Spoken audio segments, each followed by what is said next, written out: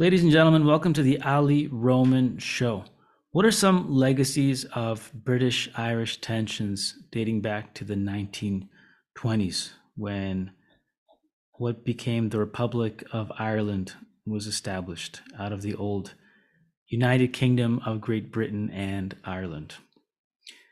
I want to look at Irish pop culture in the 1980s and 90s.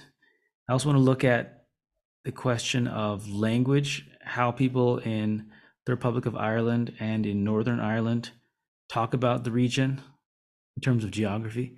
And I also want to look at the question of borders, the border between the Republic of Ireland and Northern Ireland, which is the official border between the Republic of Ireland and the United Kingdom. And I also want to look at the border between Northern Ireland and the rest of the United Kingdom, especially Scotland. There's been this debate over the past couple of years about how Brexit will affect the border between Scotland and Northern Ireland, because goods coming into the Republic of Ireland, and therefore the European Union, they cross two borders. One is from Scotland to Northern Ireland, where you're still in the United Kingdom, and the other border is from Northern Ireland to the Republic of Ireland, which is the official border between Britain and the Republic of Ireland. One of the reasons why there's this debate there about what border practices should look like after Brexit is because the border between the Republic of Ireland and Northern Ireland is kind of fluid. And so there's a question of where do goods coming from the United Kingdom going into the European Union, where do they get checked? Do they get checked at the Northern Ireland border with Scotland, or do they get checked at the Northern Ireland border with the Republic of Ireland? And with Brexit, is there going to be greater border scrutiny between the Northern Ireland and Republic of Ireland? Does that mean that if the border is between the Republic of Ireland and Northern Ireland, are the two going to be separated further, which could potentially increase tensions politically between the parliaments there? There's already debates about whether or not people need to get some sort of additional documentation or visa, tourists who are in the Republic of Ireland if they want to go into Northern Ireland. So there's all these debates going on, and the debate about the Northern Ireland Protocol deals with that. So let's look at the story of Irish pop culture. Here's an article from 2018, The Tragedy That Inspired Zombie, the Cranberries' biggest hit. Irish pop culture is one of the main areas of culture and society and politics where Americans have had their greatest exposure to the politics of the Republic of Ireland and Northern Ireland throughout the 1900s. In the 1980s and 90s, bands like the Cranberries, and then in the 80s and also 90s, U2, put out these international hits, songs, that dealt with one or another social or political issue in the Republic of Ireland and in Northern Ireland and the rest of Great Britain. There was, of course, Sinead O'Connor, talked, among other things, about the Roman Catholic Church in Ireland, and there were other groups. In the case of the Cranberries in the late 90s, her song Zombie, which any American who's over the age of, let's say, 35 would remember hearing back in the 90s, it dealt with a particular explosion that took place in the 1990s, where in England, where some youths lost their lives. And the Cranberries, in particular, the lead singer, Dolores O'Riordan, put out this song as a kind of protest song against the violence of that had developed in the 1960s and continued into the 1970s, 80s, and 90s in Northern Ireland, where some people in Northern Ireland wanted Northern Ireland to secede from the United Kingdom, the way that the Republic of Ireland had previously, and to join the Republic of Ireland to become a single country. And that was a military armed conflict throughout the 60s, 70s, 80s, and 90s. Now, at the time, her song was criticized by some people back in the UK and in Northern Ireland, including Northern Ireland and the Republic of Ireland. There was some critique of the song, people saying that the Cranberries should not be singing about the conflict, and that the lead singer Dolores O'Riordan and the rest of the singers should not be taking sides in the conflict. It was seen as a kind of critique of the IRA, an armed group in Northern Ireland that was pushing for Northern Ireland to secede from the United Kingdom. So it was seen as taking sides in the conflict. But the singer responded to the controversy by saying that the only side she was really taking was a kind of side for peace. So let's look at some quotes from this article from the singer herself and from some observers at the time. So let's take a look here. So it says here, this is from the article itself, her pain was real. Zombie was a visceral response to the death of two children in the town of Warrington, which is in England. And again, it was seen by observers as a critique of the IRA. And here's what she says about it. She says, I remember seeing one of the mothers on television, just devastated. She told Vox magazine in 1994. I felt so sad for her that she carried him for 9 months. Been through all the morning sickness, the whole thing, and some prick, some airhead who thought he was making a point did that. Now she says here, the IRA are not me. I'm not the IRA. So the IRA again was based in Northern Ireland, and it was in favor of Northern Ireland seceding from the United Kingdom. Here she is in the Republic of Ireland saying that they don't speak for her, presumably because of the shared cultural heritage, cultural identity. These are Irish Catholics, and then the shared political background that she's from the Republic of Ireland, and the IRA in Northern Ireland wants Northern Ireland to become part of the Republic of Ireland. So she says, the IRA are not me, I'm not the IRA, the Cranberries are not the IRA, my family are not. And in the song, she says, when it says in the song, it's not me, it's not my family, that's what I'm saying. It's not Ireland. It's some idiots living in the past. She said, I picked up the electric guitar, then I kicked in distortion on the chorus, and I said to the drummer, maybe you could beat the drums harder. Even though it was written on an acoustic, it became a bit of a rocker. If it was soft, it wouldn't have had that same impact. Who knows how true that is, because a lot of these soft songs have a lot of impact. I don't care. So it says here, O'Riordan's lyrics received some criticism at the time. People called her naive and accused her of taking sides in a conflict she didn't understand. I don't care whether it's Protestant or Catholic. I care about the fact that innocent people are being harmed. That's what provoked me to write the song. It has nothing to do with. It was nothing to do with writing a song about it because I'm Irish. You know, I never thought I'd write something like this in a million years. I used to think I'd get in trouble. Instead, the song became an anthem for innocents trapped by other people's violence. It doesn't name terrorist groups or organizations, she told the NME in 1994. It doesn't take sides. It's a very human song. To me, the whole thing is very confused. If these adults have a problem with these other adults, well, then go and fight them. Have a bit of balls about it, at least, you know? So she's upset about the death of these children at the time. The song reached number 14 in the charts in the UK. The success perhaps hampered by the BBC's decision to ban the video. That's the video that all Americans over, like, say, 35, 40, I remember as a kid seeing it in the 90s. The original was shot by Samuel Bayer, who had previously directed the videos for Nirvana's Smells Like Teen Spirit. And I remember it had that similar kind of dark filter look. He traveled, the director, to Northern Ireland and shot footage of the Troubles, including images of children holding guns, which the BBC objected to. And also Ireland's national broadcaster, RTE, also objected to. Instead, they broadcasted an edited version focusing on performance footage, which the band disowned. We said it was crap, but knew we were fighting a losing battle. I do remember in the US, they showed the full video.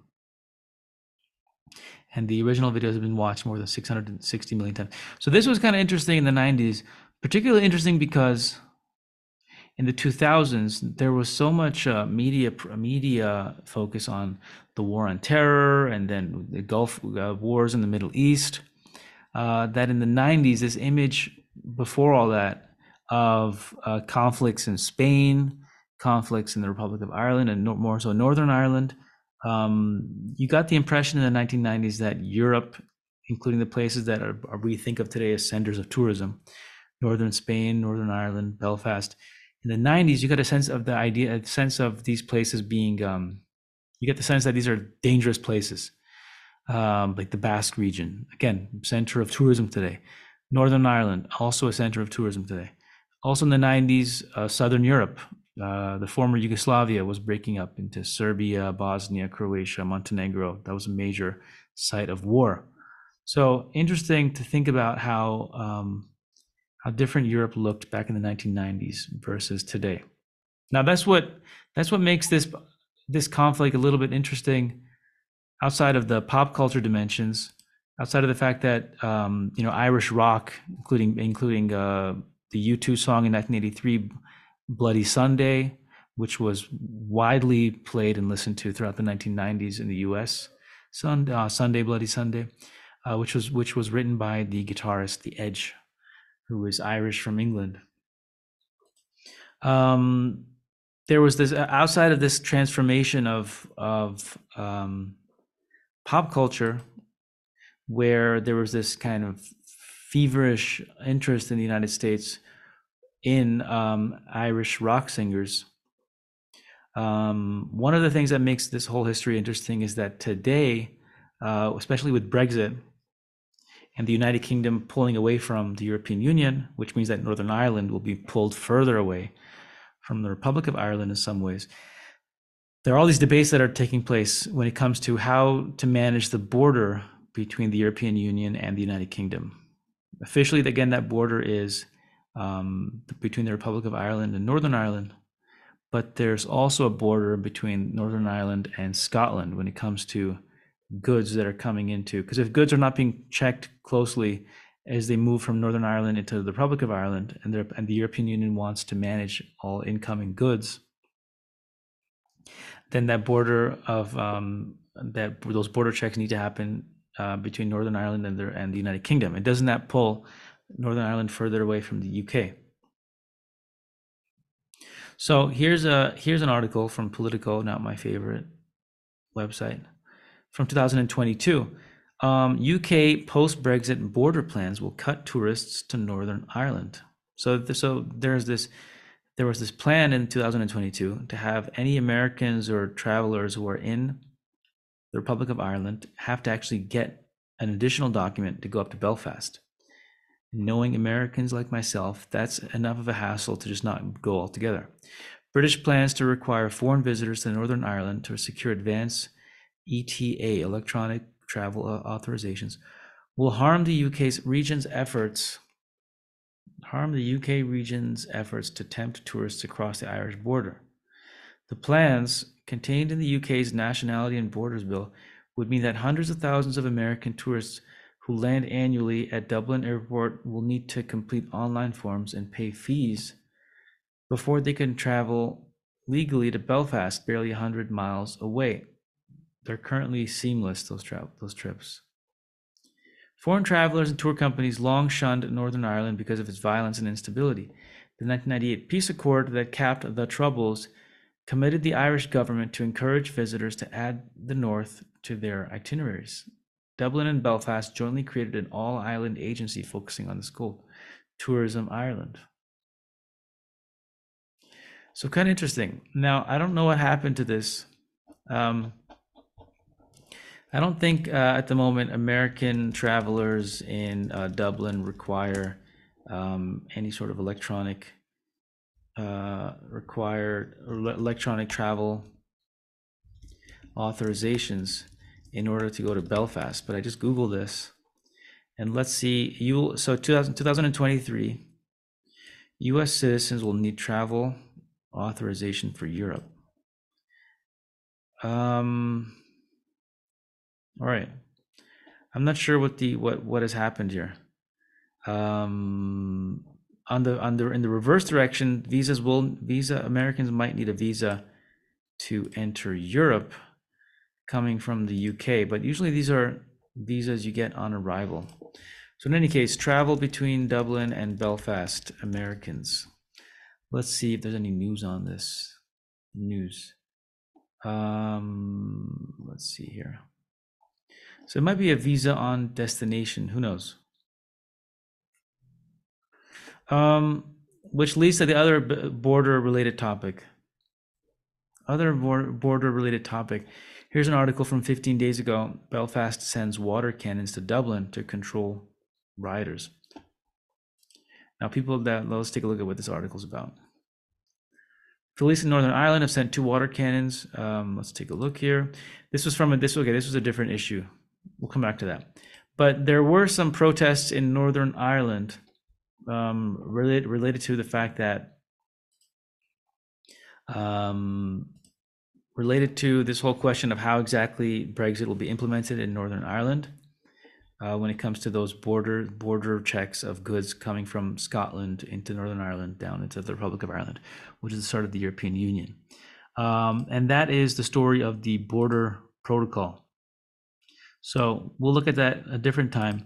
But in the meantime, despite all these debates about borders and whatnot, and whether Americans need some sort of visa or authorization to travel from Dublin to Belfast because they're leaving the European Union to go into the United Kingdom, there has still been, from a tourism perspective, a push for greater tourism in Northern Ireland coming from the Republic of Ireland. So here's an article from the BBC in 2023, where people from the Republic of Ireland are being encouraged to travel to Northern Ireland as tourists. More than 1 million trips, almost 1 million trips, were made between January and September of last year, according to some statistics office. Hillsborough Castle in County Down is one of the locations that has seen an increase in cross-border visits. Members of the royal family stay at Hillsborough when visiting Northern Ireland. Now that's kind of interesting because staycations. That's interesting because tourism is one of the most important sectors of the Northern Ireland economy. At least it's a significant one, and the idea of actually encouraging people from the Republic of Ireland to go up to Northern Ireland is part of the legacies of British-Irish tensions, where Northern Ireland, within the United Kingdom, in partnership with the Republic of Ireland, is trying to continue loosening these political and cultural boundaries between the two regions, among other ways by having tourists from one region travel to the other. Even more so, there are proposals to help Northern Ireland students attend Irish universities. So that's kind of interesting. A new report has recommended changes to the requirements for students from Northern Ireland to access education in universities south of the border. So pretty interesting. And so these are proposals from the Higher Education Authority, I think, in the Republic of Ireland. And it would some of the recommend some of the points of the recommendation to have it no longer necessary to take a certain number of exams to attend Irish universities. Northern Ireland students should be able to use, so basically lessening the requirements for Northern Ireland students to travel south and attend Irish universities. So pretty interesting. So there are tourism partnerships, there are higher education partnerships. And but what's also interesting is that over in England, it appears that sometimes locals aren't fully aware of some of the dynamics of culture and politics today in the Republic of Ireland and Northern Ireland. Apparently, one of the social media managers here for the 10 Downing Street Instagram page, here, this is in 2023, just a month ago, November. The original post said, "Yesterday we celebrated the culture of Northern Ireland with a reception in Downing Street. Businesses from across Northern Ireland arrived to showcase some of their best produce the country has to offer." And then they put the flag of the Republic of Ireland. And even any American would have known that that was an error, because we know that that's the flag of the Republic of Ireland, that Northern Ireland It's part of the UK, so the flag would be the UK flag. Um, I think Americans partly know this because there are a lot of Northern Ireland authors on Twitter, and they sometimes will use like the four-leaf clover emoji when they mention Northern Ireland. So not the Republic of Ireland flag. The article says here, some of the commenters wrote, I hope the flag is a joke. How embarrassing. Since Northern Ireland is currently part of the United Kingdom and not the Republic of Ireland, its flag is represented in the UK flag, which symbolizes the Union of England, Scotland, Wales, and Northern Ireland. So kind of interesting. That might be a harmless faux pas if it weren't for the historical, violent, and political conflicts waged over the status of Ireland and Northern Ireland. So kind of interesting. Other dimensions of culture that are somewhat noteworthy. Here's an article that talks about the fact that that people refer to the region differently in local cities. So here's a discussion on the Guardian website, notes under the section of notes and queries. Somebody asks, why do unionists use the term Ulster to describe Northern Ireland when part of, so this is the region of the different counties of the historical Kingdom of Ireland back in the day. Ulster was the county, or the set of counties, the region, the set of counties that are today mostly part of Northern Ireland. So it says, why do unionists, people in Northern Ireland who are strongly in favor of Northern Ireland remaining part of the United Kingdom, why did they use the term Ulster to describe Northern Ireland rather than just calling it Northern Ireland? Especially when part of some of the counties within this northern region, Ulster, are in fact in the Republic of Ireland. And there's all these different reasons. Some people claim here, someone in England, from a unionist perspective, Ulster suggests a greater level of distinctiveness from the Republic of Ireland than Northern Ireland does. People are debating the answer to this question, but one of the claims is that people use this term as a kind of shorthand, simpler way of referring to the region. It's only two syllables rather than Northern Ireland, multiple syllables. Other people say that they're trying to distance the region from the word Ireland. Other people disagree with that and say they're very proud to be Irish and in Northern Ireland, but it's just a kind of a shorthand. But kind of interesting that some people refer to the region as Ulster rather than Northern Ireland. One other note here, Dublin to oppose UK. So here's that thing I was mentioning about the Northern Ireland Protocol. Dublin, this is from 2021. Dublin to oppose UK requirements for crossing Northern Irish border. That's a confusing title. Let's read the first paragraph. Ireland plans to raise concerns with the UK government over plans to require non-Irish and non-British nationals to get clearance before crossing the border. Dublin doesn't even like that. Under the Nationality and Borders Bill, EU citizens and others without an Irish or British passport would need to apply for an electronic travel authorization to enter the UK, starting from 2025. That's the thing that we talked about. But Irish Deputy Prime Minister, the minister there, said Thursday that the Irish government would communicate its concerns about the plan. Part of the argument in favor of Brexit was about controlling their borders and also about reducing and stopping immigration from the European Union. And this is part of the outworking of that. Ending free movement was a big part of the argument that they made, but we will absolutely be making our views known. His comments came in response to a question from a Sinn Féin politician, which is a party that is in Northern Ireland, which is associated with closer connections with the Republic of Ireland, who said the UK's Home Office's proposal was a disgrace and argued it would have a huge impact on commuters in the tourism industry. So Sinn Féin does not want greater distance from the Republic of Ireland. Ireland once again faces the prospect of the collateral damage of a Tory government in Westminster that doesn't give a damn about Ireland, and it's so divorced from the reality of life on the border that it could even face countenance such a measure like this. And then in response to that, UK Home Office Minister Kevin Foster said told the House of Commons Northern Ireland Affairs Committee, there will not be any checking of ETA paperwork at the borders. This will be a fairly simple process. So they're just trying to have a simple electronic process, basically. In response to that, some people are saying this adds extra layers of bureaucracy, creates a new legal risk and jeopardy for people crossing on land journeys into Northern Ireland. It's pretty interesting. So what happened to the Nationality and Borders Bill?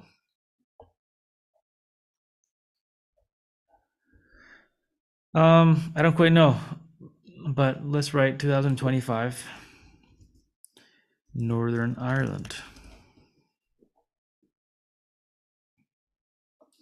News. The last article on this was from 2 years ago, but it was passed. So I guess there's another year or two before it can be reversed. Troubling words undermine border poll. All right, government will strengthen union, but no mention of Northern Ireland or trade border. So there's this interesting question about the trade border. Very interesting.